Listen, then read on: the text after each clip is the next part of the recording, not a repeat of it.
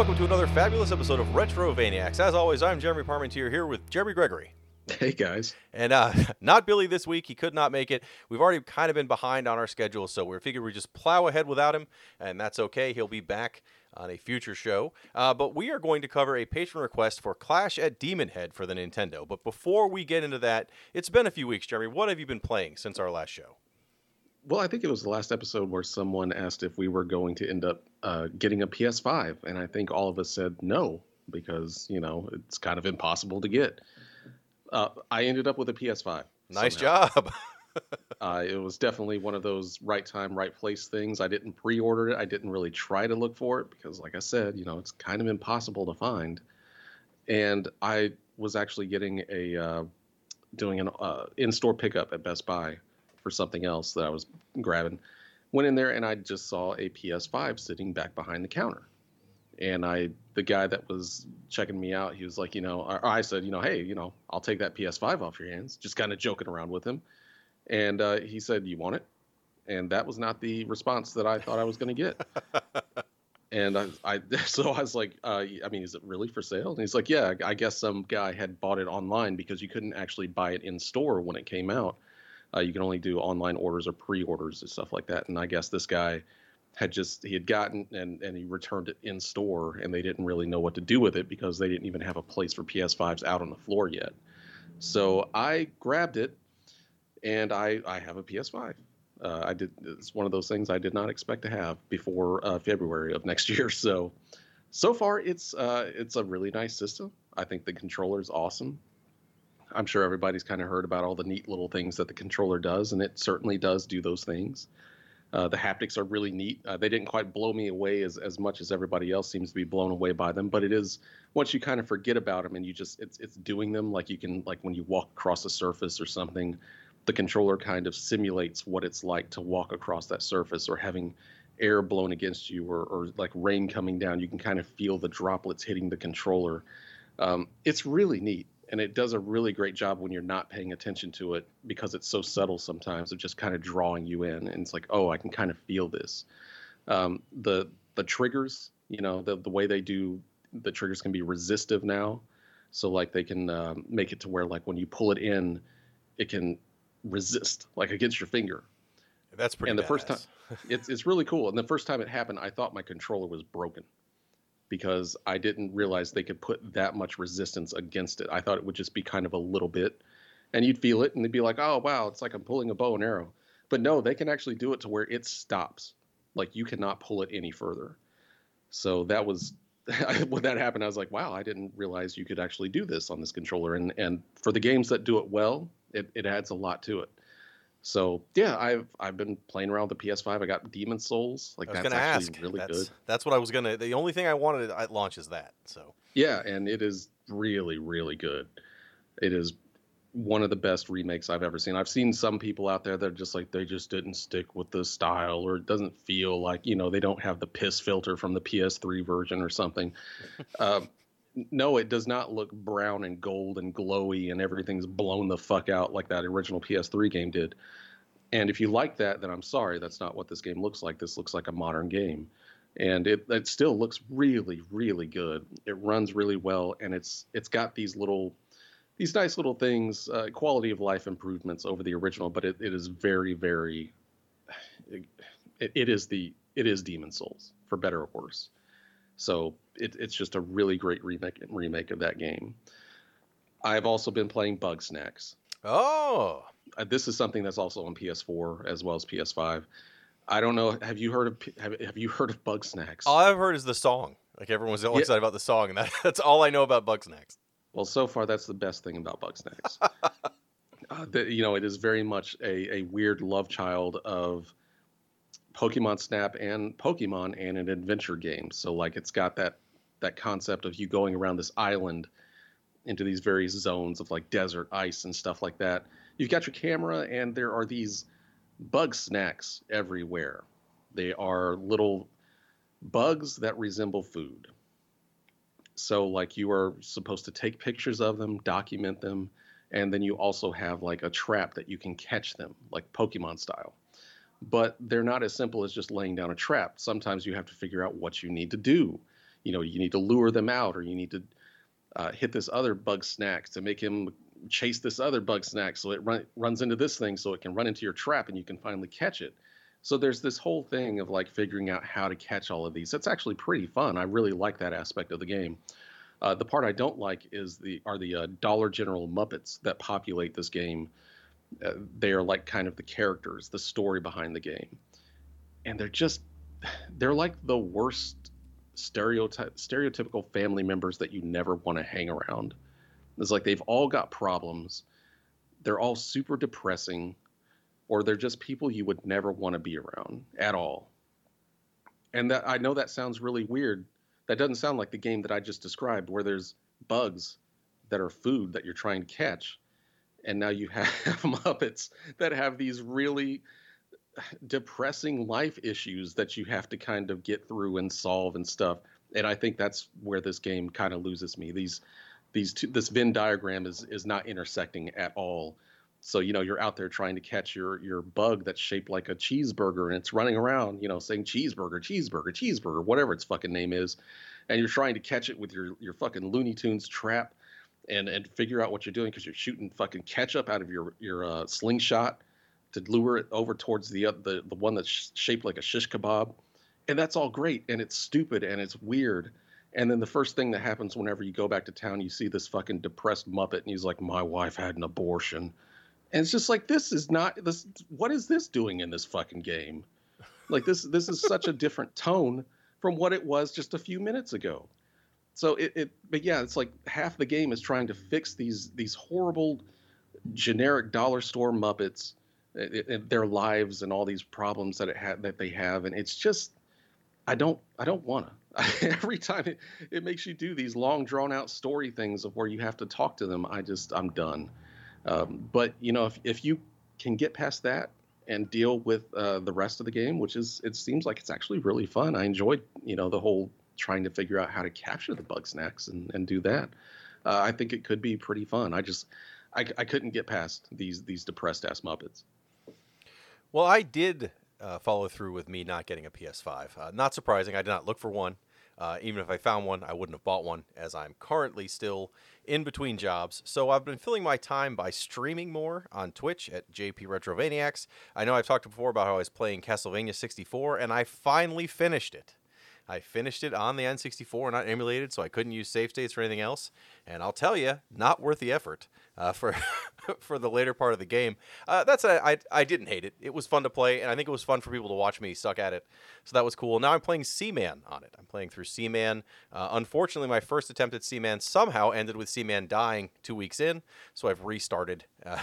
And it's the worst. Doing that every day. I don't know how I messed up. I have no idea. I fed him every day. I checked him every day, and I turned it on, and he was talking to me and eating, and as soon as he got like one bite in, he just turned upside down and floated to the surface and was over. The most depressing stream I've ever had of anything. Getting like PTSD of playing Seaman just from that. Well, now I'm nervous. Now I'm loading up 2-3 times a day, making sure they're okay, and I'm not logging in 3 times a day to Twitch so people can watch me flip out and make sure the temperature's okay in the water, but that's what I'm doing. I don't know what I did wrong. But I'm also playing other things afterwards. So I'll play Seaman, and then I'll play, like today I played Gremlins 2 or something on NES. Just something else to play after my 15-20 minutes with Seaman.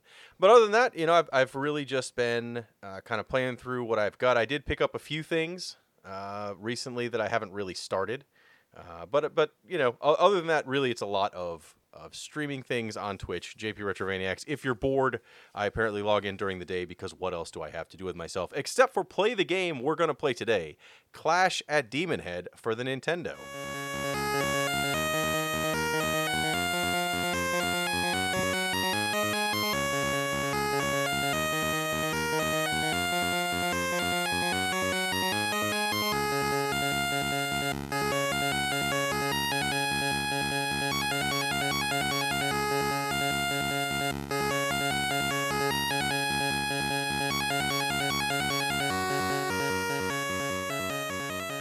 As we mentioned at the start of the show, this is a patron request, so I have John B., who recommended the game. So, John, welcome to the show. Hi. So you picked Clash of Demon Head for the Nintendo. This is one that I hadn't played. I don't think Jeremy and Billy have played it, but I was excited to try it because I remember seeing it in Nintendo Power. Is this one you had when you were a kid? Oh, yeah, absolutely. I remember renting it and just fallen in love with it. And as soon as I had to return it, I gathered a bunch of games and went to Funko Land and traded it for it right away because I fell in love with that game right away. Well, it's definitely, I don't know if I'd say the first impression is great on the game. However, I think after about 10 minutes, I was like, oh, wow, this is not what I expected. This is way better than I thought this was going to be, just based on, the graphics are a little primitive, even for Nintendo standards, especially a later Nintendo title. But that said, it has a lot of the things I like in a good classic console game. It's almost a Metroidvania, but not quite. There's different maps you can go to. Obviously, you have to kind of find your right way through the map and find clues of where to go next. I mean, I really enjoyed that part of it.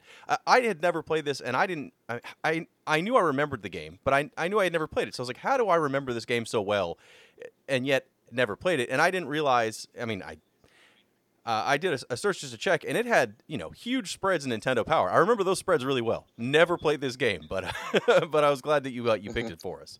Oh yeah, yep. I still have that issue of Nintendo Power right here. Yeah, and so that brings me to what I think is going to be maybe the biggest, I don't want to say complaint, but our biggest issue is I got lost not fairly early. I think I did some really good progress with, just straight up looking at the basic manual that came with the game and just playing. And, there's so many governors with coins you have to find. I found 3 of them, no problem.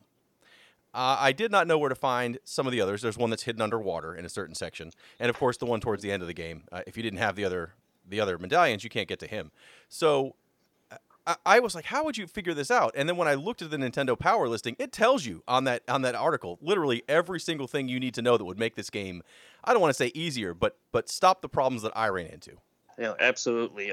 Yeah, I mean, if you're not paying attention, you don't take notes on what the characters are telling you, what routes to go to and stuff, you could easily get lost in that game. I remember playing it young, just kind of wandering around aimlessly for a long time, but I enjoyed it just because the variety of enemies and just the different backdrops, so it kept me motivated just to keep exploring. But yeah, it's very easy to get lost in that game if you don't know, if you don't have a route that you're looking for. The game could have greatly been improved if they would have just numbered them on the map too. Yes, 100%. Well, and I expected the dots were numbered, but it's not the dots like where the lines meet. It's the lines themselves, the path themselves are numbered. So even though that makes sense when you start mapping it out, for some reason that was not intuitive. So to figure out, okay, it's the routes that are these numbers, not the dot that I'm aiming for, that makes more sense, because at first my map was crazy. I was like, how does it make any sense? On this side, it said this was dot 4, but when I'm over there, now it says this is dot 4. What am I doing wrong? And I was like, oh, it's the path. It's not the dots. That makes a lot of sense.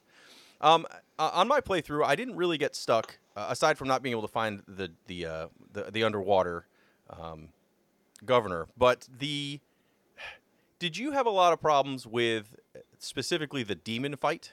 Yeah, that's a tricky one. I found always using the boots really helped in that one, because it let you jump higher and gave you a little bit better range, running back and forth and dodging the eye pretty good. Yeah, that's the only fight in the game that I was like, man, I'm doing something way wrong, because I would get maybe one hit and then just die horribly. And I didn't have, and I don't know if you, again, maybe the Nintendo Power told you, or maybe you played it enough where you figured it out. I finished the game with only one of the magical powers from the Hermit. Oh, wow. Okay. Yeah, those are so important. Full health heal, and the teleport alone. Oh man, that makes the game so much easier to navigate. So there's so much backtracking. So those force powers, that teleport is really helpful. Yeah, I don't know. I mean, I guess they could have explained that a little better, that you need to save up your power so you earn those spells. I thought I was going to find them in the map, or like at a boss, you beat it and you get this power. I never got it, so I got to the very end of the game and I still only had the original Hermit spell of shrinking yourself down. I'm like, what are these other spells? I'm missing them. I must have missed them on the map. So I looked that up and I was like, oh. Well, maybe if I didn't die so often, because when you die, you do lose some of that power. And I definitely did my fair share of dying. It's not a penalizing game when you do die, thankfully. That's really the only minus. I mean, the progress in the one route you're on, but other than that, your power goes down. But otherwise, you keep all your items, all your money. It's very, very forgiving. So I was pleased to see that. Yeah, agreed. So is there anything about this game that you thought was extremely noteworthy? Well, I was always just fond of the look, you know. Like you said, it wasn't the best graphics, but I just really liked the design. It had a very 80s anime feel to it. You know, they did a lot of care, like each suit, even if you're in a suit when you're going into talking time, that suit's reflected in your image in the talking time. Just the little animations when you're crawling on the ground. You know, there's a lot of attention to the details of the sprites I found, and I really appreciated that in such an early game. Yeah, I think ugly may have been a little harsh. I guess my I'm coming at it from we just played Mega Man 5, which all those Mega Man games have a very unique art style, but it also, it's got thick drawing lines. It's very, very detailed. And so these were not as detailed. There's not as much color in each enemy. Some of them have very thin outlines, if they have an outline at all. So, I mean, I guess maybe I just played the wrong game before picking this one up to say it was ugly. It's not. It moves really well. And I think some of the bosses actually look really cool. And all the areas, I like how varied it is. And yeah, your suits themselves look awesome. But I just thought some of the enemies at first, especially on those first few levels, you're like, yep, these are just okay.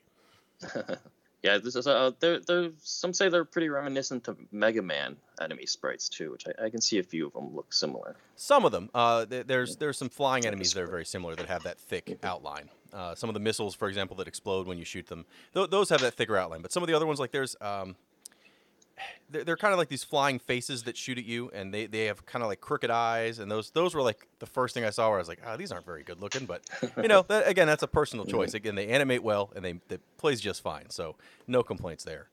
I always thought that this was a hidden gem in my eyes on the NES, and it's often overlooked on a lot of game lists. So I every chance I get, I always recommend this one to anybody that's looking for a fun NES game to play. But yeah, no, this was an excellent choice. So thank you very much for recommending this. Anything you want to plug at all? Another podcast or anything else? I don't have a podcast, but I do have a podcast I thoroughly enjoy that I do like to rep as much as possible. Sure. Nostalgia. Nostalgia. Yeah. They're just a group of guys, younger guys that are kind of playing through the whole catalog in release order. And wow. I think it's cool seeing fresh eyes on it, and they do good work. So I just like to recommend them as much as possible as well. All right. Well, we will definitely do that. And thank you so much for picking this game. Oh, thanks. Thanks for playing it, guys.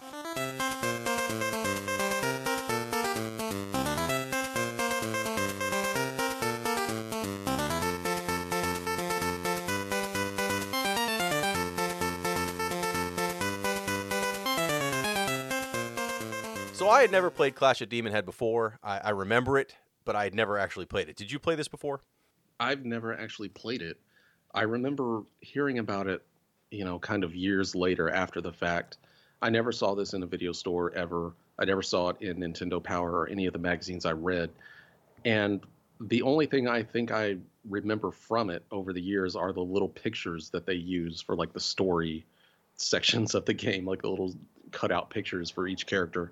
That is as far as I remember. So when I heard this one come up, I was pretty curious because it's one of those games I've always wanted to play or wanted to try out, but it never really, I don't know, it just never really came up to where I'd either completely forget about it, or I'd see it and it's like, I'll just play something else. This was in Nintendo Power. One of the earlier issues, I think issue 6 or 7, had like a 6-page spread on this, which is how I remember it. But after that, man, I missed that. It was not really something I'd ever seen. You're right; it wasn't in my video store, and I didn't remember it. So I'm really bad, apparently, at gauging time with the NES. Like for the Super Nintendo, for TurboGrafx, all this stuff, like it's late enough, and I'm pretty good at remembering. Like, yeah, this is an early title. This is a late title. This was. I'd remember this from this time frame. For the Nintendo stuff, I remember things being early that aren't. Like, I swore this was like an early Nintendo game, but it's not. This didn't come out until 1989 in Japan and 1990 here. And then even Nintendo Power, I was like, oh yeah, if it was an early issue of Nintendo Power, that must have been like 1987. Nintendo Power didn't come out until the late 1988. Like, my gauge of time is all thrown off. So this was a game that I remember seeing. And you're right, it's the little cinematics where they talk to each other, which we'll get into, that I kind of remembered. But there was other things, mainly the map in the game. I remember seeing that map, like a spread out of that map in Nintendo Power, and being like, I have to play this game. Look at how massive this map is. It's going to be amazing. But that's all I remember about it. And so this, I was very happy to get the suggestion to at least try this game finally that I kept thinking about forever and actually never got around to. As I mentioned, this came out in 1990 in the U.S. This was by Vic Tokai. The only other game we've covered that they developed was Golgo 13, which, as you may recall, way back in episode 37, so almost 100 episodes ago, we did not necessarily care for. But you can't hold that against somebody as far as a developer if they're going to make other games. They also made Decap Attack, which I think we have a video of on retrovania.net, and they were the publisher of Billy's favorite game. He's going to be very mad he missed it, Mansion of Hidden Souls. So we have covered Victo K before, but this is the first game that I think I've played by them, other than Golgo 13, that they developed that I in any way enjoyed. It's one of those names that like I've always heard of, but then I can never really put games to. So when it comes up, I'm just like, oh yeah, these guys.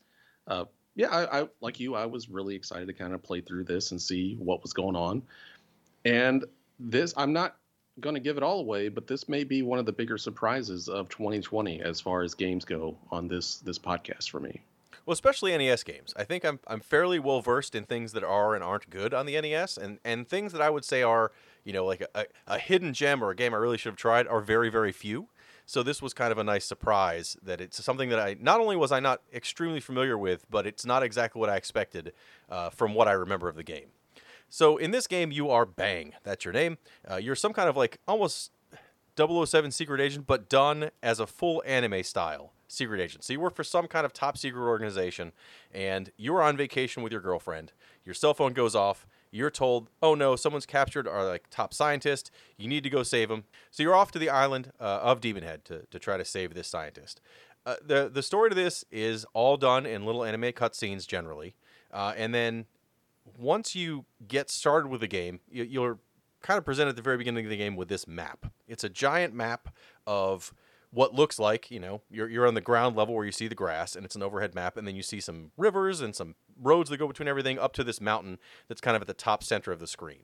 This is what I remembered from Nintendo Power, was this giant map that had all these routes, and it looked like it was one of those games where you get to pick which way you want to go through the map, and it is kind of what you do in this.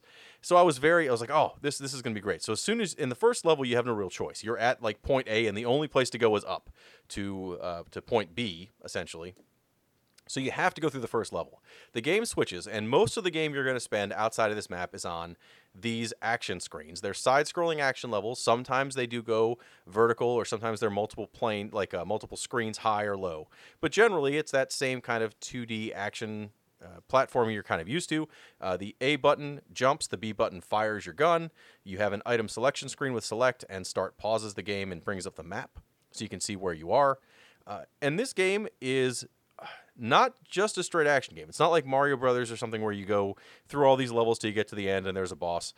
You have to figure out where to go and how to progress through this island to find not only how to get to that mountain at the top, which is ultimately what your goal is going to be, and it's pretty obvious from the beginning, but you also have to find all the bosses.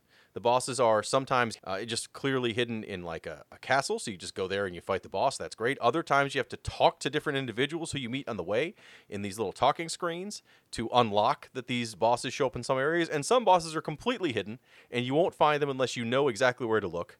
I was actually stuck in this game. I could not get through it, and I couldn't figure out what I did wrong. I couldn't find someone in the game that would give me like a clue as what to do. And actually, when I went back to look at that Nintendo Power spread, it actually laid out there exactly what you need to do, where to find all the bosses, and how to get to the end. So I think that's how everybody did this at the start when it showed up in the US, is they had this Nintendo Power. Because otherwise, there's a lot of things that are not explained incredibly well, either in the manual or in the game itself, as far as how to progress through the entire game.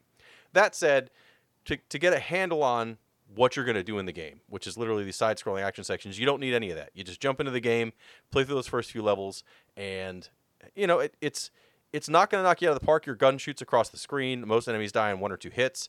You have a health bar at the bottom of the screen that starts with, I think, 4 or 6 blocks, but you build that up as you go through the game pretty easily. And then when you go to the item selection screen, you'll notice that you have a massive selection of weapons that you don't own any of. You don't have any of them yet. You have to figure out how to get them. So it's the kind of game that, if you think about it like a Zelda or something, you have like your screen when you pause the game and you see all the items you can earn. You think this is going to be like that, but it's not quite that kind of game. No, this is a much different kind of game than what I thought it was going to be, because, whenever you look at pictures of the game, you just expect it to be a straightforward side scroller. And it is sort of that. But like you said, whenever you start, you are introduced to that map screen. I know you say that it was impressive back then, but this has to be the ugliest map screen I have ever seen in my life. It looks like it is straight out of MS Paint. But I was excited to see that there was a map screen, and just the sheer amount of places or points that it looked like you can go onto that map. I was like, it's intimidating almost. It's just like, wow, there's a lot of shit here. And like you, I didn't quite understand how I was supposed to navigate it, because unlike a normal map screen, it's not like, it's not like Mario 3 where you can just kind of walk around the map screen and do like that. It's you progress, you finish a stage and you progress to the next point on the map. And if there's if it's divided or whatever, it's like you have to actually pick which point you want to go to, like A or B or C or whatever. And then that's another stage. But if you don't know where you're going, you're just kind of wandering. And it is fun to explore the game. There's a lot of exploration to it that I like. But unless you absolutely know where you're going, there's not much reason to go, because there are very specific things you need to do in order to open up sections of these stages to progress further in the game. Really, the first, I guess, hint that you get is like kind of the first guy that you come across that you can talk to. And then it's talking time, or whatever they call it. Yeah, talking time. Talking time. And so that brings you to this little scene where, you're talking to this guy. And I think that's generally where you're supposed to get all the hints, because this guy's like, oh, there's this fairy that's in like 17 or whatever. And that's a point on the map that you then need to try to get to. So that's kind of how the game guides you around. It's just that you have to be very careful to actually go into talking time with most of these people so that they can tell you where you need to go next. And even then, like, there's certain people that you need to talk to or get to, or bosses you need to beat, so that you can, like I said, open up previous areas in stages you've already been to go to the next section.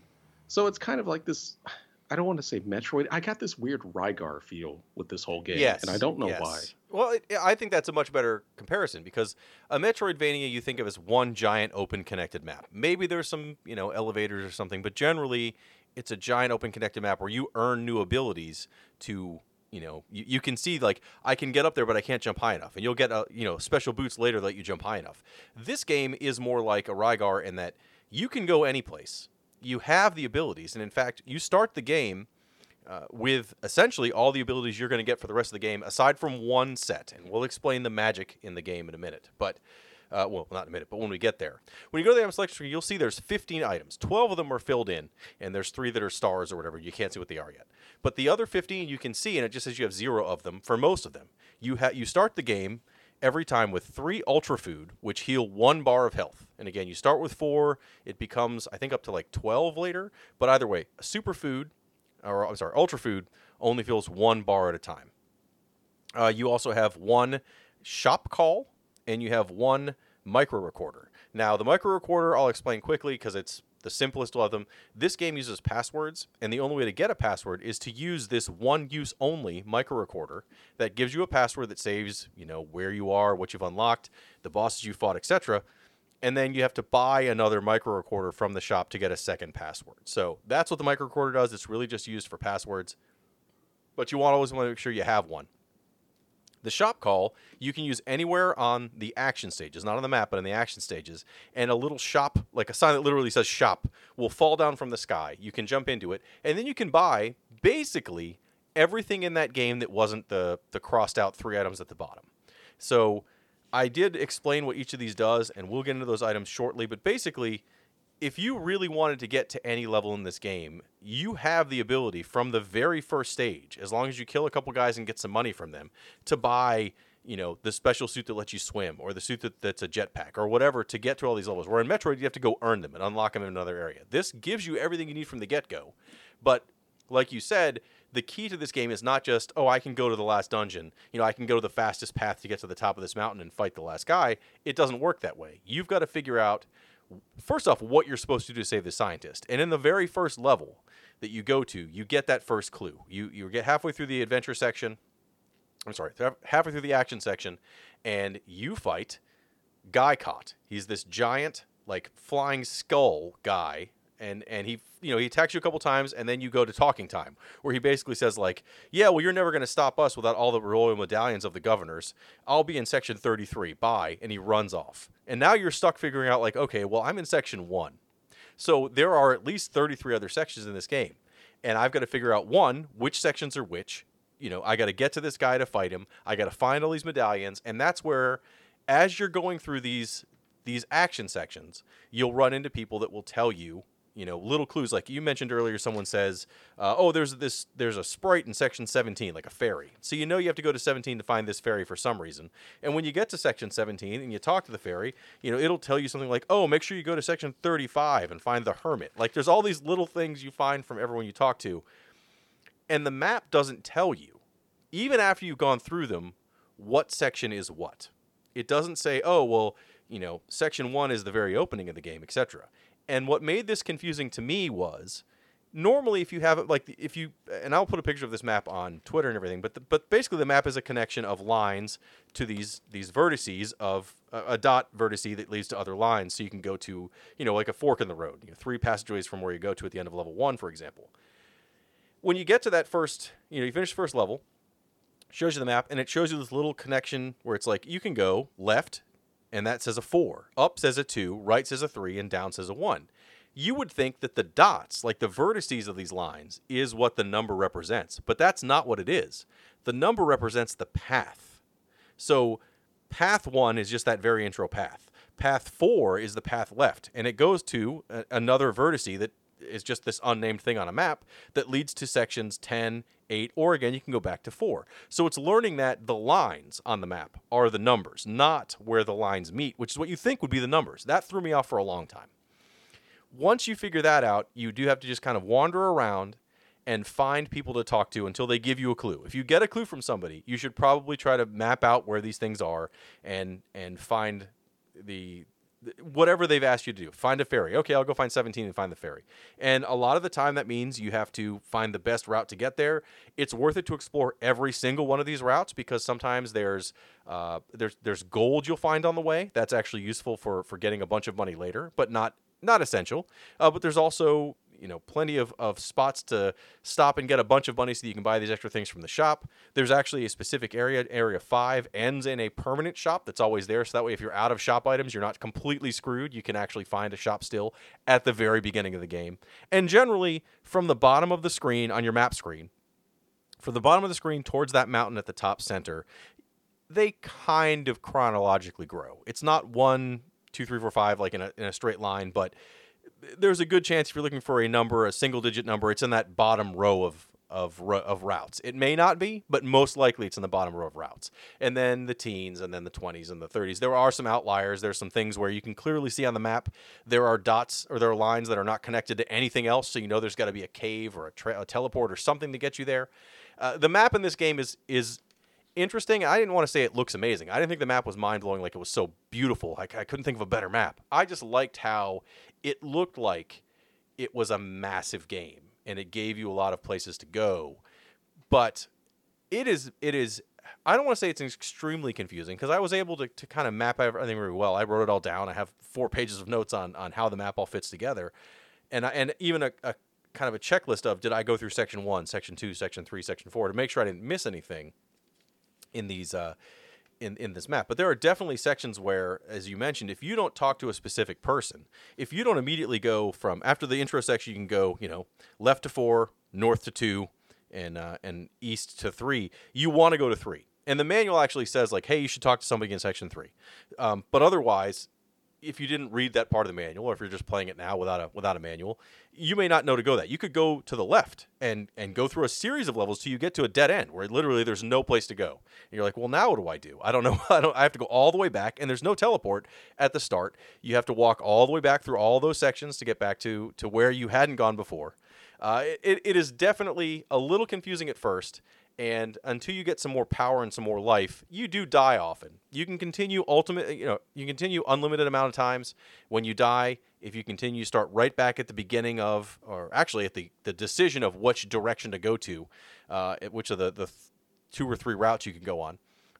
Other than that, like, you have one life. You have that one life bar. You're the only health items you can find. There are hearts that drop from enemies. Also, you can get the superfoods, but you can only hold 3 at a time. That fills up your health. So at the very beginning of this game, if you're not quite sure where to go, you're going to probably die a lot, and you need to kind of learn how all the levels fit together. But once you get rolling, I found this to be a really, really interesting way to tie the game together. Yeah, it's a strange game as far as like its pacing and how you get through it. But like once you kind of get the hang of it, of what you're supposed to do and like who you need to talk to, it's fine. Like I actually had a lot of fun even when I didn't know where I was going, just exploring these levels and stuff, because none of the stages are very long. Like it does look like it's a massive map with a ton of stuff to do, but most of these stages aren't very long at all. A lot of the dots are just bosses by themselves. So, it's not that big of a game. It's just separated in this way that you can make it a lot longer than it needs to be if you just don't know where you're going. You just, you've gone off in the wrong direction. And I could see that being a thing. I didn't have the instructions for this one, or I didn't read any. I don't know if you looked at it. Did the instructions give you any hints at all as to where you need to go or what? Kind of just where to start. It said you had to go towards 3 to talk to, and they give the guy's name. I forgot his name. It's something boring like Tom, honestly. Okay. But you talk to, it says, oh, go find your counterpoint Tom at section 3. He'll give you a clue. And he's the one that says go to 17 to find a ferry. Right. But yeah, I mean, once you kind of got it, it was generally me just kind of looking for those people in these areas telling me where to go. But yeah, I mean, it's a fun little game. And you mentioned like these items that you get, I pressed select and I was like, holy shit, there's a lot of stuff here. But the game does a really good job of giving you enough money that whenever you do get to a shop that you can actually buy a lot of these things at once. I'm one of those guys that whenever I find power-ups in games, I generally just save them to the very end or never use them because I'm just like, oh my God, I may never get this again.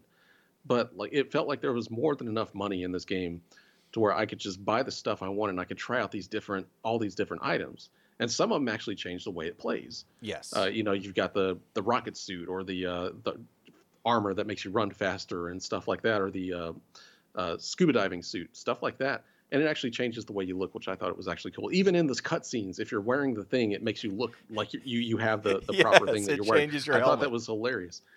It's like these guys paid a lot of attention to this. It's charming as all hell. But yes, like it was all fun to just it was fun just to experiment with all that stuff because I had more than enough money to buy multiples of this stuff whenever I did get to a store, or at the store I could just buy the item that drops a store down from the top of the screen. Yes. So that you can go to the store whenever you want, which is like the best item in the entire game. Always have sky stores coming down on top of you. That's the main thing. That's my pro tip for the game. But yeah, I was just constantly screwing around with the stuff that I could get from that store, and the game seems to want you to experiment with this stuff and screw around with the various things. It's got the old guy in there. One of the options at the store, I guess, is the old guy that can give you like the various. He can make you small, he can shrink you down and stuff like that. So there's a lot of things that you can just kind of screw around with and discover that the game doesn't immediately show you what the hell it's even all about.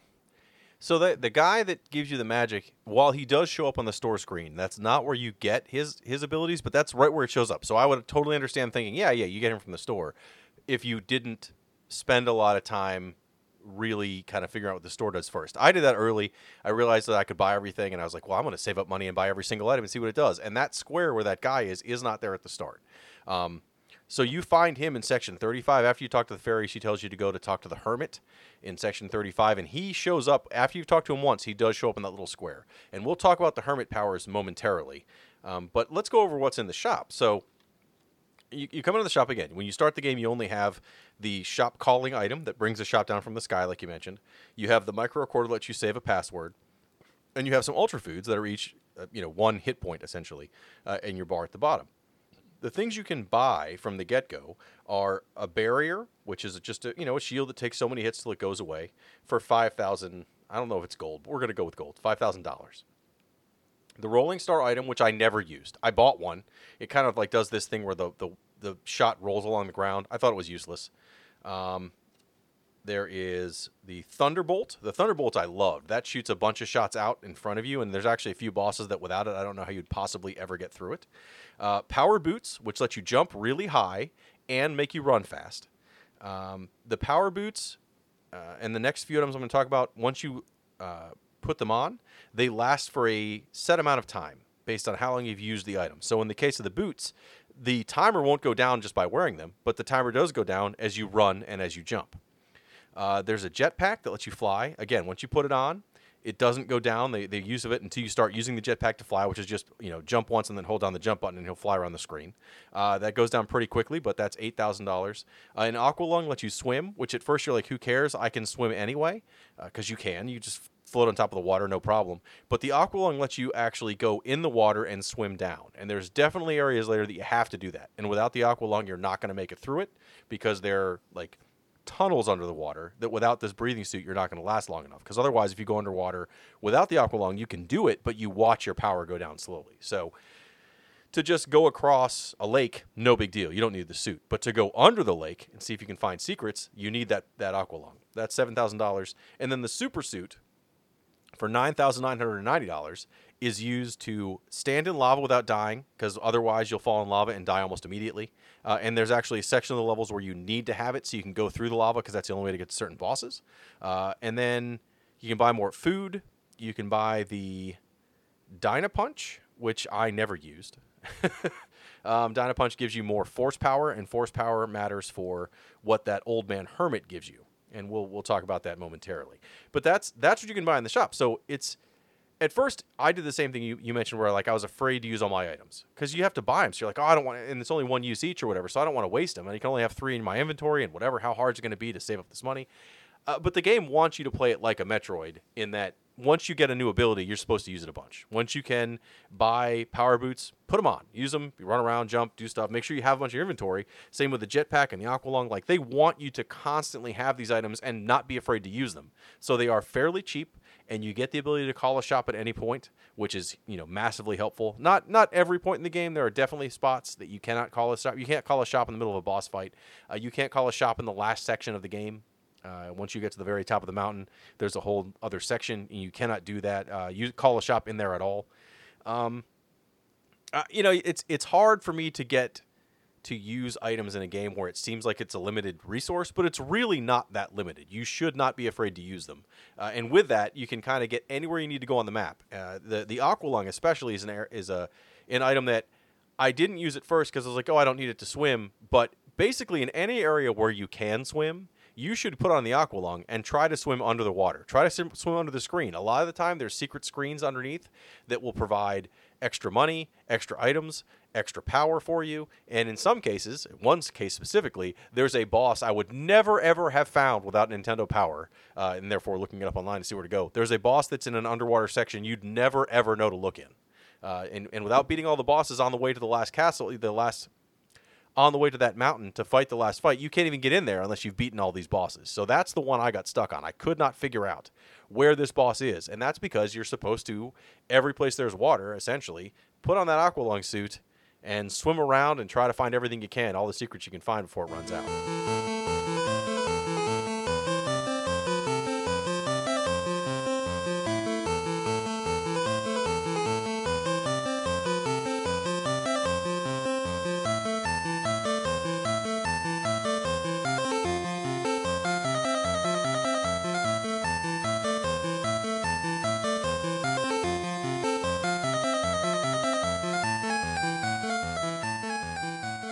You mentioned the Hermit. So, you start this game, you go through a couple different sections, and you talk to the first guy who says, oh, go find this fairy in 17.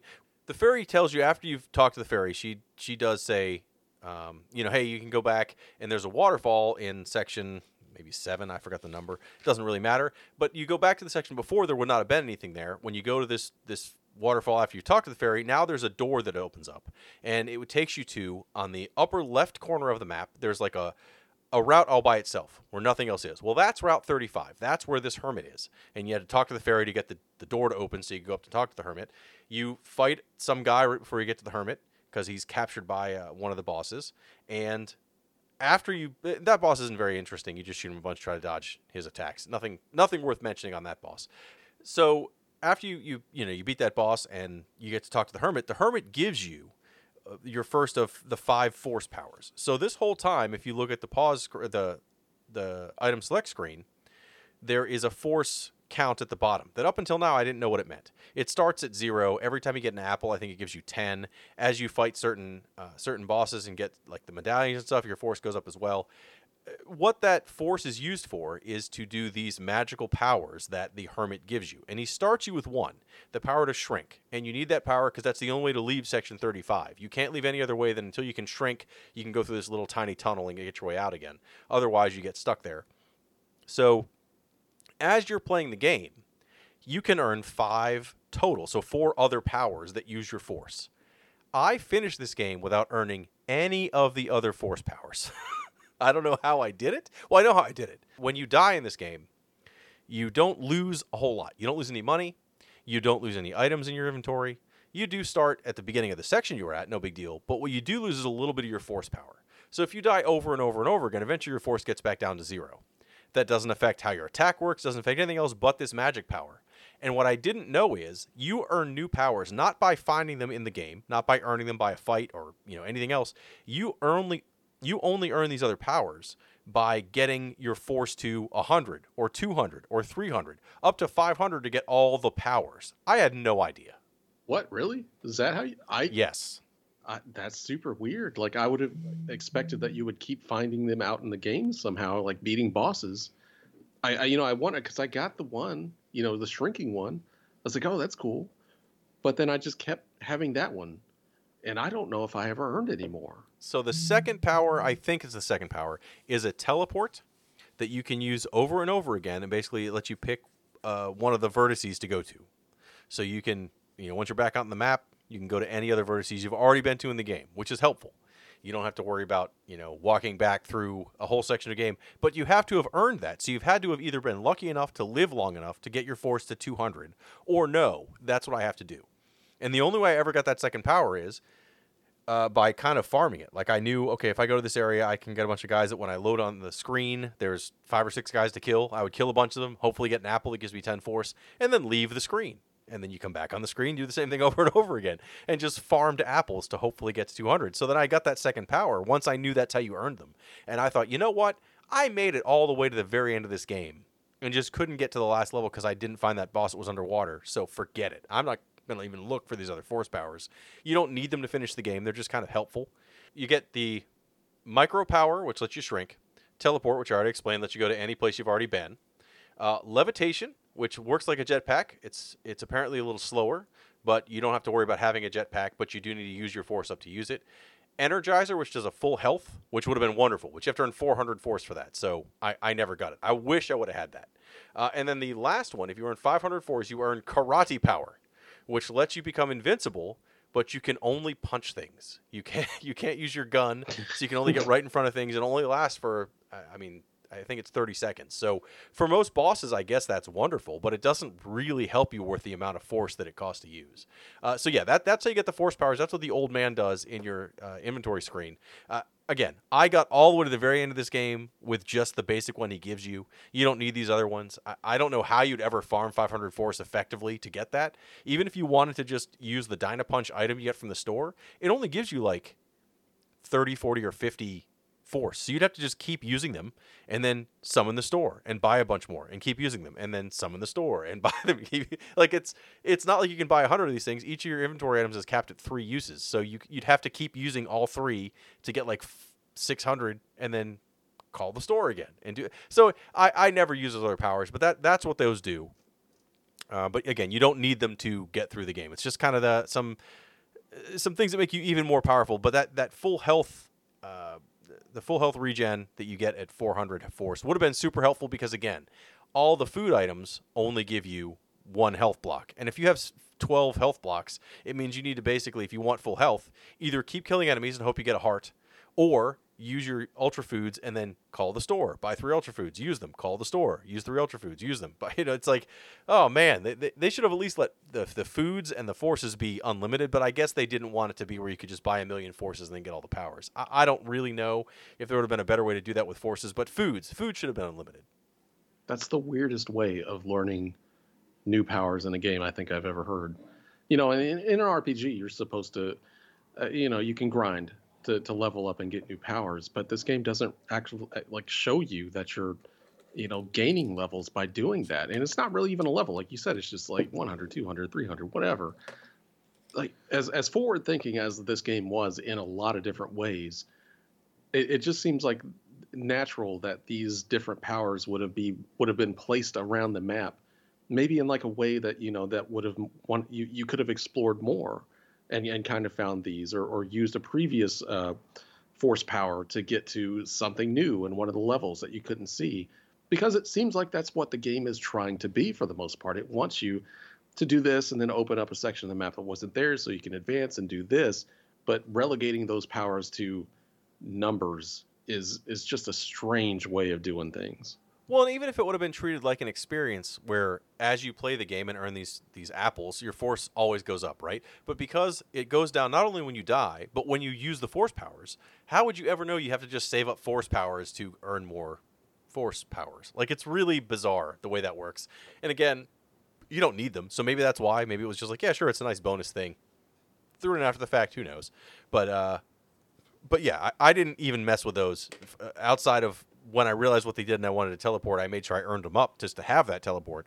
But you do not need that to finish through the game. Most of the game is going to be you find those people that give you clues, you find where the map is to get that clue to get to the hermit, and then once you get to the hermit, he says to go to this other section. You go to the other section, and the guy's like, oh, there's a boss in section 22 or whatever. You go there, you fight a boss. The bosses in this game, they're all different. I'll give them that, and some of them are more interesting than others. There's a boss that summons a whole bunch of, he starts as a little version of himself, and then he gets bigger and bigger, and then eventually he becomes a giant version of himself and starts summoning little versions of himself to fly around the room at you.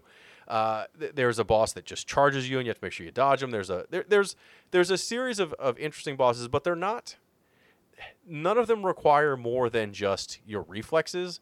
And in some cases you can use, I would always have the Thunderbolt at hand because it fires in a bunch of directions at once, just so I can kind of spam it like a shotgun almost. But it's not like you need those weapons or a special ability to fight these bosses. It's really just learning their patterns, dodging their attacks, and killing them. Again, but they're all different, which is cool. And I guess the one that's underwater, you must have an Aqualung to get to the battle. Once you're in the battle, you don't need it. If it runs out in the middle of the battle, no big deal.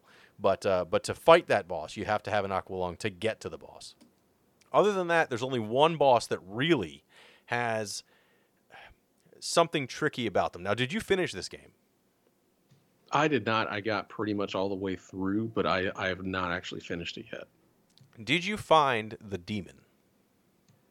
No, I don't think so. So there's a section where, after you get through and meet the hermit and talk to some other folks, you run into a guy who kind of is like, hey, there's a secret treasure on this island, and if you go get the magical stone and come back here, we can open this door and get to this treasure. And the magic stone is way up at the top of the mountain. Well, not top of the mountain, but I'd say close to the base of the mountain. You've got to really go through the map to get this stone. You get it, you go all the way back to where this guy was, and he's like, great, now we can open this door.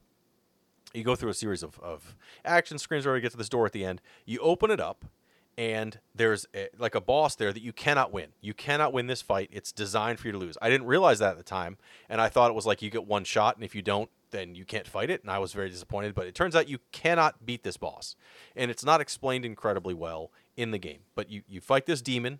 He beats you no matter what you do, and it's like, haha, you freed me. Thanks so much. And you're like, oh, crap. And in the book, it explains that this whole island is kind of historically haunted by this awful demon, and you've now just freed him. To get all the medallions for the game, you have to eventually fight this demon again later on further in the mountain. And in order to even hurt this demon, you have to find the Sword of Apollo. Did you ever get to the point where you had to find the magic stone or the sword? No, I did not get that far. Yeah, so again, you can get all the way to the top of the map. I think you can get to the door where the actual game would take you to the end, and you can't get into it because you haven't got all the medallions, and therefore, you maybe miss the magic stone, you maybe miss the sword. You have to go find the sword, and the guy, gives you a quest to find out where the sword would be. You get to find the sword. Essentially, it's kind of hidden in a statue, but you have to stand in a certain spot and use an item, and you get the sword. And you go back and you find this demon in his new hiding place. And the only way to kill the demon is to equip the sword and then know how to dodge the demon long enough where you can hit him with this sword while he's firing it with other things. Easily maybe other people have no problems with this demon. If I had this on, when I was a kid, this would have been where I never got past this. The demon fights very, very hard. He does a whole ton of damage. Again, your healing items don't heal you a bunch. I guess if I would have been lucky enough to have that force power that heals you fully, maybe I would have had a chance to just kind of tank this boss. But otherwise, your sword doesn't move as fast as your regular attack. You have to make sure you have that sword to hit a demon with the sword so many times, then he dies, and then you get the last medallions you need to go to the end. That was the only confusing part of the game. I mean, I couldn't find that underwater boss, but eventually I would have probably figured that out as a kid, just because you can swim, so you're like, I'm going to swim everywhere I can, and eventually you'd find that boss. That demon was tough to figure out what to do, where to find him, and then just to get his pattern down was hands down the hardest boss in the game. But once you get all the medallions, you can go to the very top of the mountain, fly up to like this, top secret base that's, I guess, kind of like a floating base, and you get to fight the last real boss in the game. Again, not a hard boss. In fact, that boss, literally you just duck down and fire as fast as you can and you'll kill him, which is great that that's the last, not the last boss in the game, but the last, standalone boss. There's one more encounter in the very end of the game that's technically a boss, but it's like destroying a big machine. It's not really fighting one guy that runs around the room. But that's the last, run around the room guy boss. And then you get into the last fortress. The last fortress requires you to, you save the professor you've been trying to save this whole time. You're like, yes, now you can tell me how to stop this. There's a bomb that's been planted on this island. You know how to stop it because you created it. What am I supposed to do? And maybe it's just the localization. I thought this was based on an anime because of how this all runs. It's not. It's just kind of written that way. But you save the professor, and he's like, oh, I'll tell you how to do it. Come next to me. And then he explodes. And you're like, well, crap. I don't have any idea what to do to save this island. But obviously there's a ladder that goes to the next section. So you go through more of this dungeon. You fight that boss. You fight the real last boss of the game is essentially like a machine with 3 points that fire at you. You have to destroy all 3 points that fire at you, and then the machine falls apart. It's really, really simple. I wish it was more interesting because it really isn't. The hardest boss of the game is that demon. Once you finish him, the last is no big deal. But let's say you're playing this on Nintendo. So you've got it on the system. You've got your password saved to wherever you saved it last. Let's say you saved it right before this. If you're smart, you did. So you get to you fight the last runaround boss, and then you try to save the professor. He blows up. You go and fight the last real boss in the game, and he's not very hard. You kill him, and he explodes. He's like, well, the bomb's going to go off as soon as I die, and there's nothing you can do to stop it. And you're like, oh, crap. But there's another ladder. So you run through this ladder. It takes you to the top of this floating fortress where an alien greets you who you've never met and explains that he's allowed this to happen to wipe off the humanity from the earth, and there's nothing you can do to stop it. You go down the only other way you can go, which takes you to this machine that just starts counting down from 100. I think 1,000 technically, but you might have a minute to do this. You have 6 attempts to stop this machine.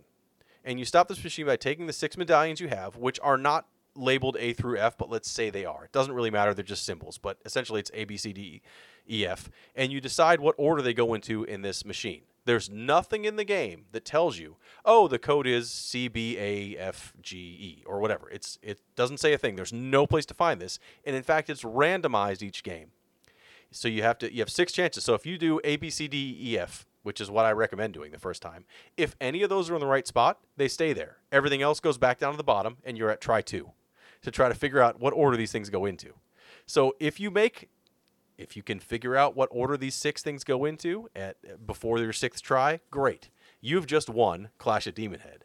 If you make a mistake and you do not figure it out in those 6 tries, the world explodes, and that is your end for Clash of Demon Head.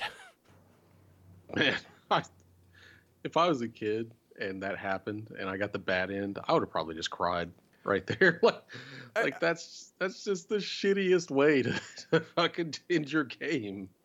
I mean, the fact that the scientist is like, oh, well, I'll help you, and then it explodes. I thought I messed up. I thought there's something I did wrong, and I'll never figure out. Because I also messed up the end because I didn't know what to do. So I kept just going, and I essentially kept picking the same thing over and over again, which is never going to work, right? It didn't work the first time. It's not going to work the second. And I failed. I failed so badly. I was like, this. Like this was so depressing that I got to that end and didn't figure it out. Now, again, you have a save. If you're smart, you put your password in right before the end. So you're right at the end of the game.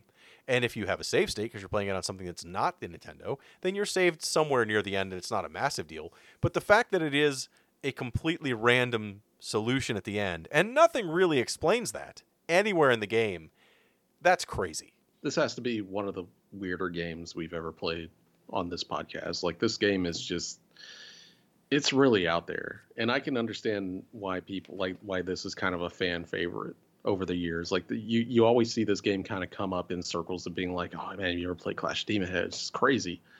And after playing it, I understand why. Like, this is a very strange but fun game. Like, it's got its problems. It's kind of rough around the edges here and there. But like I said, it's charming as all hell. There's just so many weird things that this game does that it's kind of hard not to like it, even at its worst. You know, I'm not a fan of his jump or the controls in general. It took me a while to get used to it because it's one of those games where he's got like a really high jump, but he doesn't really go very far. So it's kind of hard to judge until you get used to it how far he can actually go. And then when you get the jumping boots, you're like, oh, good, I can jump higher. But he moves so fast that it's impossible to land it. Yeah, it's such a crazy game. It's you would think for like a Nintendo game, like for this many stages, like it would just be doing the same thing over. You'd be seeing the same enemies and stuff and stages over and over. But there's so much variety to the enemies. I mean, none of them make sense. But you'll be seeing something different. Like, I swear to God, like in every stage. Also, all the stages, that are fairly different. It's just I never got bored playing this game. I'll say that much. There's always something going on. It's always sending you in some weird fucking place and wanting you to do some weird shit, fight some weird creature you've never seen before in some stage you've never seen before. It's such a strange game. And I think that's probably one of the reasons why it's my favorite things we've actually played this entire year. It's another one of those, Nintendo games or early console games where it's not self-explanatory and it takes a long time to kind of figure this game out. But once you do, you're like, all the things this game does are so interesting. Like you said, there's so many different levels that are all very different. The enemies are very different. There's always something new to see. There's plenty of hidden little things. Like I mentioned, in almost every area you can swim underwater, there's at least a hidden room. You mentioned you mentioned this. I don't know if we actually included this because it was part of another conversation, but if you jump into a pit in most levels, you don't die. You go to this like underground room where you can run left or right and get to a door, and it takes you back to the beginning of the level. So you don't die by a misplaced jump, which many other games would do that. In a lot of ways, and it doesn't play similarly at all. This plays, Rygar's kind of a good example, but really it's more like, it really does feel like a Metroid game, but with this weird connection of the levels. But the game, the way it lays out, the way that it has a different map, and there's all these weird connections to everything, and it's hard to figure out exactly what to do, and there's a bunch of different items. It's the same way I feel about a game like Goonies 2, that like a lot of people, if you picked it up today, you'd be like, this is unintelligible, and I do not know what to do here. But once you learn what to do in it, you're like, oh, wow, this is a lot more involved. It has so many cool like moving parts. This is incredibly similar, but I don't think it's nearly as impossible to figure out as some of the Goonies 2 stuff. But it's that kind of game. It takes a formula you'd recognize, and it adds all this kind of problem solving to how you progress through the game, and it's done in such a neat way where you have to talk to everybody and they tell you to go different sections. And I loved playing this. I'm surprised I had not played it before, because after I got into it, like, this is a game that I would have loved, but I guess it just came out late enough in the system that by the time I would have found it, I had moved on to the Super Nintendo or the Genesis or the TurboGrafx, and this just was one I hadn't really picked up. But this was an excellent request. Yeah, I genuinely liked it, and that's in stark difference. A lot of times when we get these games recommended to us, it's usually because people either hate us or they want us to like suffer in some way. This one, like, it really seems like it is something that Man, I would have absolutely loved this if I had played this as a kid. And as much as I enjoyed playing it through at this time, it was really like playing, you know, for as rare as it is, playing an NES game that I've never played before. And so that was actually really cool, like to be able to play this game for the first time in 2020. So yeah, thank you so much for recommending this game. This was actually one of the best games that we've played for this podcast. I will continue to play this game. I absolutely love it. I love the characters. I love the stages. I love everything about it. I love Tom Guycott, whatever his fucking name is. There's just so many things about this game that I absolutely love that it will now be in my permanent NES recommended games from here on out. So that's our thoughts on Clash of Demon Head. And thank you again, John B., for recommending it. If you really have a game you want us to cover, the best way to do it is the same way that John did it, is by joining our Patreon. Again, not only do you get to pick a game for us, which is super exciting at the highest tier, but you also get 2 bonus episodes a month. So you get the 2 you get on our regular feed plus 2 other completely different episodes that are never going to be on the permanent feed. And, we've also done some movie reviews, some other stuff. Again, if you like this podcast, you want some more episodes, that's the, hey, we like making them. Hopefully you would like to get them, and the best way to do that is through our Patreon. But also, you can force us to cover a game. But sometimes you don't want us to cover a game. You just have a question you really want answered. And yes, you can join our Patreon. We're guaranteed to answer it that way. But the other thing you can do is go to retrovania.net. And at the very bottom of the page, after all our information, all our social media links, everything on YouTube, there's a question form. Now, this form is unlike any form on the internet because you can put in any question you want, along with your name and contact information. And we will answer that question on the episodes like we're going to do right now. That's right, and we've actually got a few questions here today. And first up is JC, and he's wanting to know about more video game food. Inspired by the recent question about food power-ups in a game, what is your favorite food item featured in the game that's not a power-up? I'm thinking collectibles, weapons, or even characters. Well, I'm going to go with characters, and that's an easy one for me because my favorite classic arcade game, and I've mentioned it many times, is Burger Time.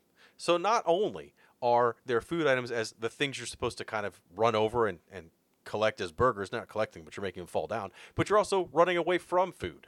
And even though you don't really mean that's my favorite, at the same time, there's something about Burger Time that has appealed to me now for, almost 40 years. And it will continue to do so forever. So anything that involves food, if you're not talking about a food item that heals you, it's going to be Burger Time for me in some way. Yeah, and I actually had to think of this for a quick minute because I really couldn't think of anything that was a food item that wasn't an actual food item in a game. And I don't think there's very many, actually. The only thing that I can come up with is tofu from Resident Evil 2. Yeah, there you go. Like, that is about the only thing that I can come up with that actually sticks with me. Because just I remember seeing that in Resident Evil where you're basically just a brick of tofu with boots and some gloves and shooting down zombies and just how absolutely ridiculous that was. I think that's going to be the one food item that is not a traditional food item for me, but I can't really think of anything else. Like, I do have one more that I just thought of. Okay. In Animal Crossing, I did buy a hot dog hat and suit so I can walk around like a hot dog. I'm going to say that's just also real life at this point. Like, we've all got hot dog hats. I'm wearing one right now. But yeah, I mean, yes, there are definitely things like that. That's like, I guess, things that you can wear here and there. I was kind of thinking of like you could pick up something like beat someone down with it in like a brawler, but I can't even, maybe like a bone that you can pick up. But that might not even be food. But yeah, that's about it. Tofu is about as far as I can get with that one. If we think of anything else, JC, we will let you know in a future episode. But thank you for writing in. Next up is Ben D, and he's wanting to tell us to keep up the work. And he's written us a letter here, so I'm going to read it. Hey guys, I've been listening to the show for a couple of years. I originally found you guys when I was looking for podcasts about Castlevania Symphony of the Night. I became a patron this spring when you offered a couple of free months, and I was glad to stay on after that. You've had great episodes on some obscure games that I never expected to find anywhere, including RoboCop vs. Terminator, Eternal Champions, Judge Dredd, Comic Zone, and Metal Slug. I also enjoyed the episode on Gunstar Heroes Punch-Out, and most recently, Mega Man 5. But also plenty of episodes on games that I have never actually played. Without a doubt, yours is the best video gaming podcast. Oh, thank you, Bendy. There are so many shitty gaming podcasts out there that are boring as hell or become circle jerk bullshit fests between writers and editors from gaming websites and magazines. I'd rather hear from someone who worked at a gaming store and actually played retro games than the so-called professionals or expert gamers today. I can't stand the media around video games today, from the streamers to the college-age bloggers and pseudo-journalists who record themselves unboxing wireless gaming headsets. I don't know why anyone gives a shit about clickbait lists, E3, or getting lost in the weeds talking about game developers and publishers. None of that is interesting. You guys boil it down, talk about the games, and make it fun. I'm glad to support that and will continue to do so. I have a few things I wanted to throw at you, though. First, thank you, Billy, for talking about R-Zone. That's the first I've heard of it. Anything else you can say about that dumpster fire is appreciated. Second, thanks for making Seaman Grandpa a thing. It's made Luigi's Mansion 3 a very different experience. I know you're the big Luigi's Mansion. I love Luigi's Ghost House. It is. Actually, that's one of my favorite games on the Switch. But that keep going. Okay. Third, I'm a big Mortal Kombat fan. Once I've supported the Patreon long enough, I'm tempted to request I'm tempted to request Mortal Kombat Trilogy for the PlayStation, but I've gotten the sense that fighting games are frowned upon here. If so, I'd probably consider one of a couple of Sega Genesis games, either X-Men 2 Clone Wars or an obscure first-person shooter called Zero Tolerance. Speaking of the Sega Genesis, thanks for calling attention to the tin can sound it puts out. I can't unhear that now. See, now we've done some good in the world, actually. Lastly, would you guys ever consider further discussing newer games that are modeled after older games? Sonic Mania and Streets of Rage are good examples, but I'd love to hear you discuss Metroidvania games such as Guacamelee or Bloodstained Ritual of the Night, or perhaps even Spelunky, Stardew Valley, or Octopath Traveler. While these games are not modern entries from retro franchises, they're still stylistic and spiritual successors. I've really come to appreciate the nostalgia-driven efforts in recent years to reimagine or recreate new games that resemble older games and styles. Anyway, enough for me. You guys have a great product. Keep up the good work. You've got a PS there, and I also mentioned that to Jeremy earlier about Phantasy Star. He looked at that, and he will let you know. Yeah, so the PS about Phantasy Star was that you couldn't get all the episodes to load. So the first episode of the Phantasy Star was on our main feed for everybody to try to get them to be interested in the Patreon feed. The Patreon feed should have 2, 3, and 4. Your letter mentioned that you were having problems with iTunes. I also use iTunes for my main podcast player, and I just tested them all today to make sure they are all still there. If you're getting errors, I highly recommend either playing them directly off Patreon, trying another podcast program. We're just got added to Stitcher. That's one you can try to do. Or Podbean has their own app. You could use that. Essentially, iTunes, while I love it because I use it for everything, the Apple Podcast Player sometimes will disconnect from a feed and then for me, it took several months to connect to some of the shows I really like after it disconnected. And it appears to be, based on just some searches, a common problem with Apple Podcasts. So take that for what it's worth. But I did test them. They're all still there. All 4 episodes are there. 1 is on the main feed. 2, 3, and 4 are on the bonus feed. As far as your question about Mortal Kombat, it's not that fighting games are frowned upon. It's that and I take full credit for this, decided that a fighting game month was a good idea, and it turns out it's not. Because covering 4 fighting games in 1 month meant we burned ourselves out on fighting games because there's not a lot to say about the mechanics of fighting games without being extremely detailed. And I am the worst possible person to talk about fighting games. I'm bad at them. I like them, but I'm very bad at them. And so for me, a lot of them, even the ones that take, even the ones that a lot of people think are button mashers, to me are extreme button mashers. Like, I button mash for every fighting game. I button mash for Street Fighter. I can talk to you about why I like characters and why they look cool and their backgrounds and the story that comes up. Great. But the mechanics of a fighting game, I'm never going to be able to talk about in a smart and interesting manner. We learned that during Fighting Game Month. So it's not that we'll never talk about them. It's that we are not the right people to talk about fighting games and the level of detail that it requires to make it more than just talking about the characters and the backgrounds. That said, we're not opposed to doing more. We just will never do a fighting game month ever again. You mentioned Zero Tolerance. I am one of the few people that I guess played Zero Tolerance. I thought it was interesting. I have not tried to play it recently, so I'm sure it has not aged very well. But it is one of the first, Genesis 16-bit first-person shooter games that I had ever played, and I thought it was fairly competent. So I would love to try it again sometime. That's a great option. But yes, it's not that we won't play fighting games. It's that I personally, and I won't talk for Jeremy and Billy, but I personally am incapable of talking about fighting games in any way that's useful. I will say, as much as we dislike talking about fighting games, Eric Heights was probably one of my favorite shows that we've ever done. That is just such a ridiculous fucking game that I really did enjoy that one. Mortal Kombat Trilogy, we have not done a Mortal Kombat on this show somehow. That could be fun, and just in a general way of talking about Mortal Kombat. And Mortal Kombat Trilogy for the PlayStation is actually a really interesting game. You know, it was one of those things that was it exclusive to the PlayStation? I don't know if it actually came out for the Saturn or not, but that was a really neat thing of just it's like the developers just kind of went crazy and added everything into one game. And I always thought that was super cool, and it was incredibly broken, but it was also very fun to play just with your friends and stuff like that. So I could be up for that. But yeah, like, I don't know, the newer stuff like Guacamelee, even like, what's the one, what's the black and white one that everybody likes? Hollow Knight.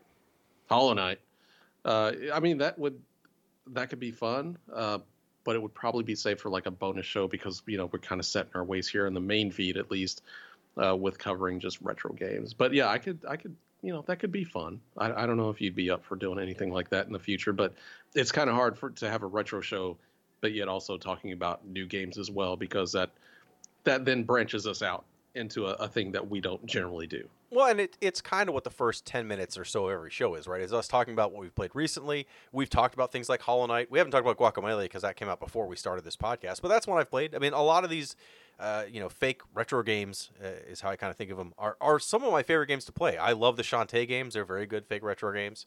Hollow Knight, which you just mentioned. Shovel Knight, like all those games are amazing. We've talked about them. If you go back and play from the beginning of the show or the first 10 minutes or so of each episode, you'll hear about a lot of those games.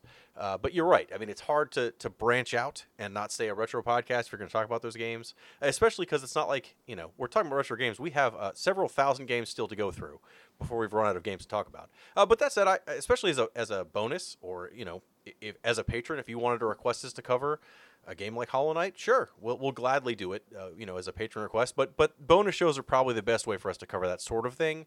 But I would say it has to be a rare incident. If you go back to the very beginning of the show, I think episode 10, we covered the first Super Mario Maker, right? That was new at the time, but it was definitely retro because you can make classic Marios. We're not opposed to doing that, but it has to be a special case because, again, we are focused on retro gaming and kind of really discussing retro games, not new games that look retro. That said, I love those kind of games. If you look at my PlayStation 4 library, it's mostly those kind of games, to be honest. And that's great. I love them. But yeah, we're going to probably stay focused on true retro games until we run low. But yes, thank you, Ben, for writing in. Thank you for subscribing. Hopefully we will be around for much longer doing these retro games. And, we'll, if we get tired of doing some of this stuff, we might branch out here and there. But next up is Keith S. And Keith, I'm not going to read your email, actually, because it's a recommendation to Billy. So I've got it here, but I'm going to save it for when he's here. Okay. So it's right. Not that we've forgotten you or you've offended us in some way. It's just we can't answer for Billy. So hopefully next episode he will be here and I will have your question. So next up from that, we've got Scarcrow. He's back and he's wanting to know about Black Friday. I don't know when this episode will air, but are you guys looking forward to something or bought something for Black Friday? Anyway, stay awesome and take care. I did. I mentioned at the beginning of the show I did. I picked up a few things I didn't plan on buying because they were on sale. I wasn't looking for anything new, but I always like to see what shows up on sale. Like I'm a big fan of. I don't want to say I'm a big fan of sales, but there's always things that show up on sale. It's like, oh, I didn't even know that was there, and now that it's 20% off, I'm going to buy it. But especially if it's a higher percentage, then I'm 100% down. So I bought on the Switch Raiden 5, which I'm a big top-down shooter fan. I suck at all of them. Less than I do at fighting games, but I'm still not very good at them. But I love them, and I was looking for this for a while on PlayStation 4 or something else because it is kind of one of the quintessential top-down shooters, and it was half off, and I love it. And it's got this weird like multiplayer component where you're not playing with other people, but it's almost like every time you hit a landmark, like it's like, oh, I hit 50 ships.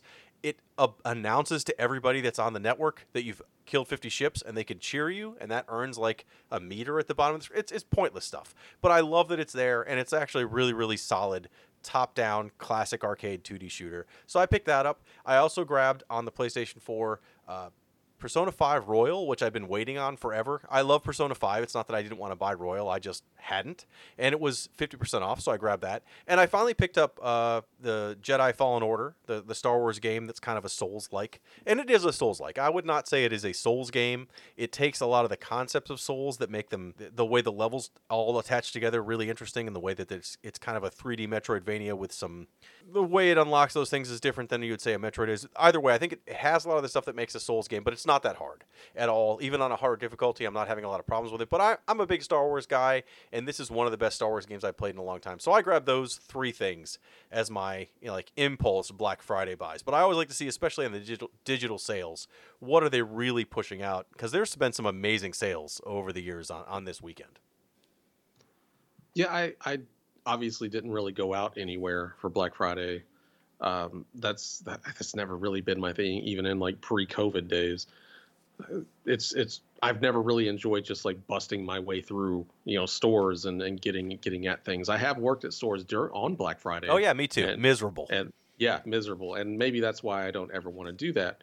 But I generally kind of buy online stuff. And this year, I think as far as video game purchases, I grabbed Last of Us Part 2. I think it was on sale for like $30. I grabbed Ghost of Tsushima.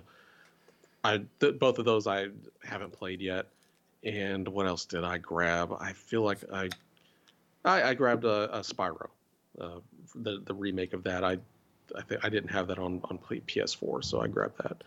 But yeah, not too much really going on this year. I expected more, but maybe because there's new consoles launching, there wasn't much on sale. Like I saw the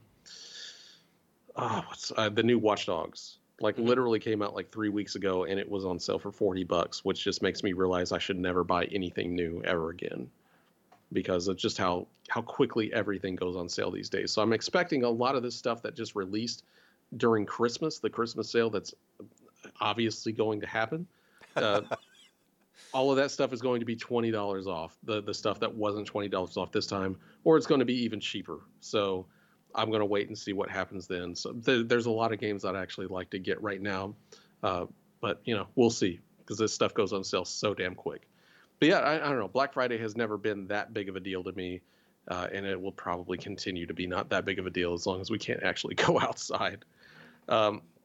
Anyway, thank you for writing in, Scarcrow. And next up is from Mark, and he's wanting to talk about the legacy of Mega Man 5. Gentlemen, I was excited when you announced that you were reviewing Mega Man 5, as it encouraged me to finally play it and get it off the backlog in anticipation of the review. I really enjoyed the game, and I'm glad I played it. As I was playing it, I found myself making many of the same comparisons you guys did during the review, constantly comparing every aspect of the game to other Mega Man games I've already played. After pondering these comparisons for some time, I came to the conclusion that I think if Mega Man 5 was the only Mega Man game on the NES, it would probably be considered one of the best games on the system by most people. The only reason I think this game stays off most people's games list is because it's viewed in comparison with others in the series, and we often see Mega Man 2 or Mega Man 3 making those lists. Would you agree? And are there any other games out there that might have gotten more credit if it wasn't always compared with other games in the same series? I agree. I think we kind of talked about that. I think if Mega Man 5 would have come out earlier, it would have been huge. It's hard because how do you not compare it to the previous Mega Mans? But also Mega Man 5 came out after the next generation had already launched, and people were sick of Mega Mans that came out every year. And honestly, like 4 was kind of a bummer compared to 3. For my case, I hadn't played 5 until I played, more recently, all of them in order. I played 1, 2, 3, 4, 5, and 6 in the first collection back to back. So I hadn't really played 5 before then.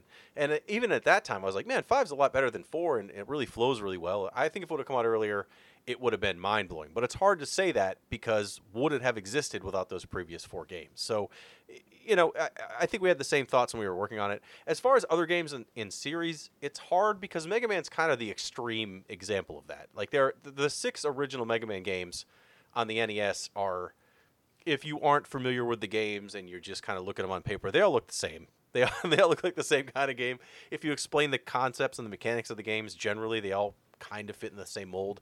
There's not many games that had that level of repeats on one console, right? So I'm trying to think of a game that had a bunch of games in the Nintendo, or I'm trying to think of a series that had a bunch of games on the Nintendo, but Mega Man really is the extreme. So, I mean, the other things that would be like that are like sports games, where every year there's a different version of Madden or a different version of NBA Live or something that would have more versions of the same game, essentially, than Mega Man. Mega Man really is the extreme.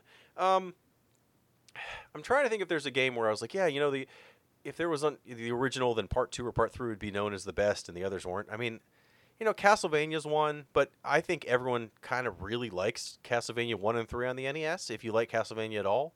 No one's out there bad-mouthing Castlevania 3. I mean, everyone kind of talks bad about 2, but for valid reasons. Like, 2 is so different and so poorly explained in the game that it's kind of...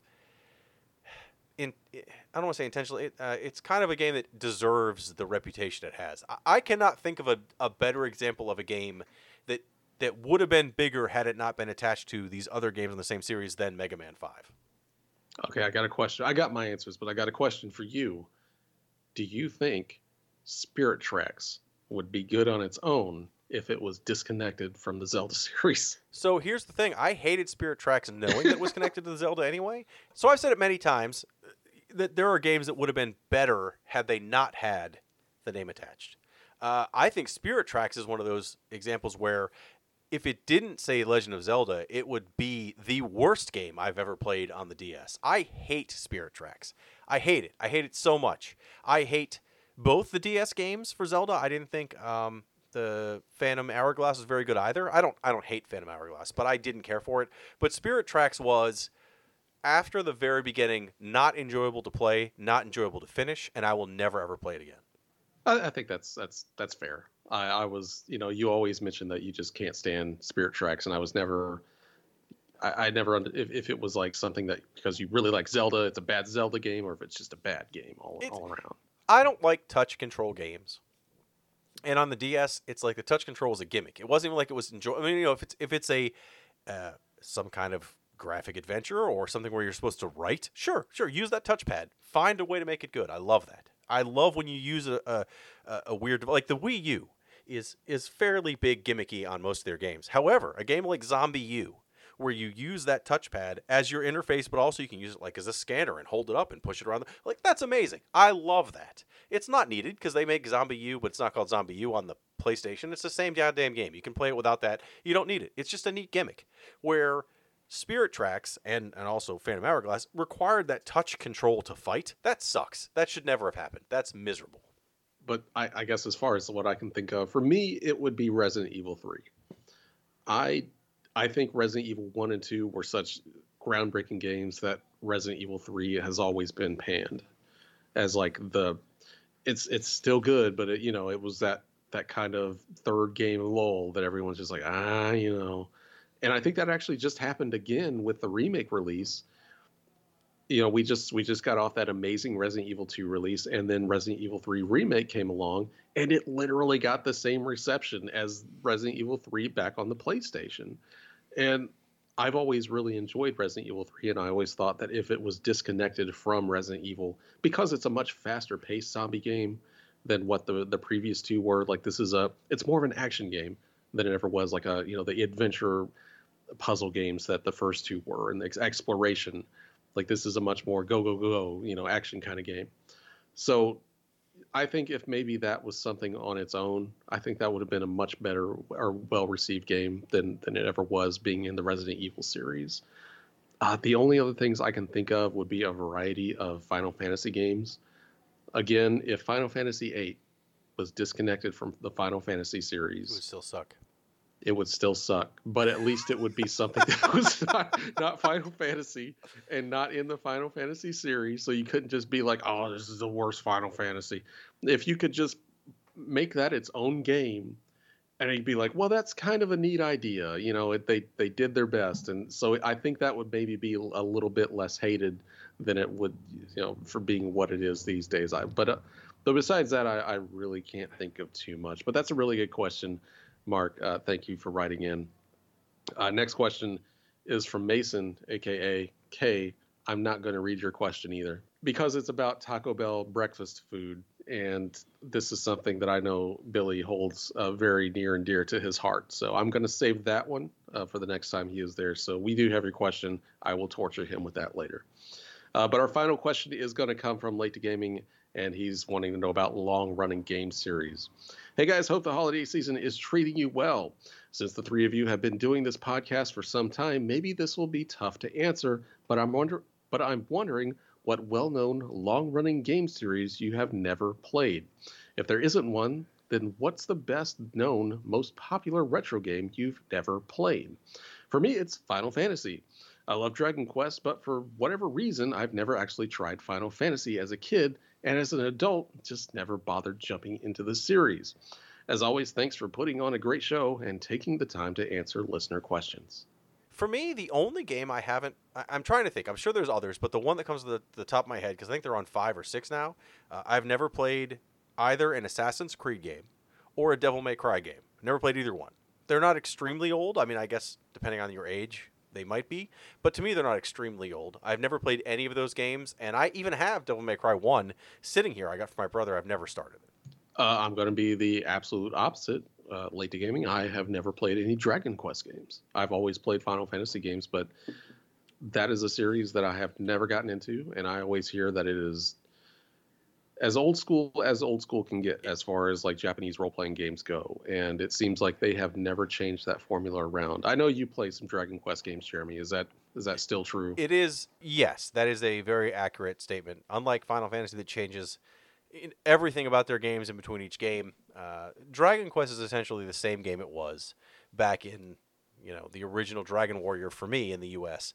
As the first Dragon Warrior. When I played Dragon Warrior 11 on the Switch, it looks pretty, but it's the same exact kind of game. It's turn-based battle. It has the same kind of enemies. It's got some improvements, but not to the scale that each game changes that Final Fantasy would be. And that's very daunting to me. So I've kind of stayed away from Dragon Quest games all these years, even though everyone says you got to try it, you'll really get into it. You just got to give it time to get its hooks into you. And I can probably believe that, but also I see the completion time on a lot of those going up into the 150 hours to 200 hours and stuff like that. So I kind of want to try the complete version of the latest one that's going to come out on the PS4 here pretty soon. I think that seems kind of interesting. I've wanted to try it, but again, it's just one of those games that I'm just always kind of scared to get into because I don't know if I've got the time or patience to get into that old of a school JRPG these days. I was gonna say I'd give you a recommendation if you really want to try one. The most current Dragon Quest, you can download a demo on the Switch that's long. I mean, I played that demo for almost 20 hours, free. Try it. If you don't like it, you're not gonna like the game. Because I guarantee you, even though, yes, it does add on to abilities, that's the game. If you don't like the first hour, you're not going to like it.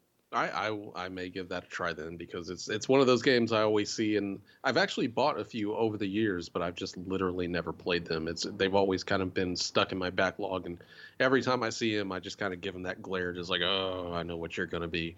But I never give them a chance. So maybe here in the future, I will give it a chance and get back to you. But thanks to all of you for writing in. That's going to do it for questions this week. Again, for the couple of people that you got questions specifically for Billy or that I would enjoy torturing him with, we're going to read that next time. But again, if you got questions for us to answer, go to retrovania.net, the most non-updated website on the internet. Just scroll down past all the really old stuff that I don't update. There's still that question form there. It's still as fresh as ever.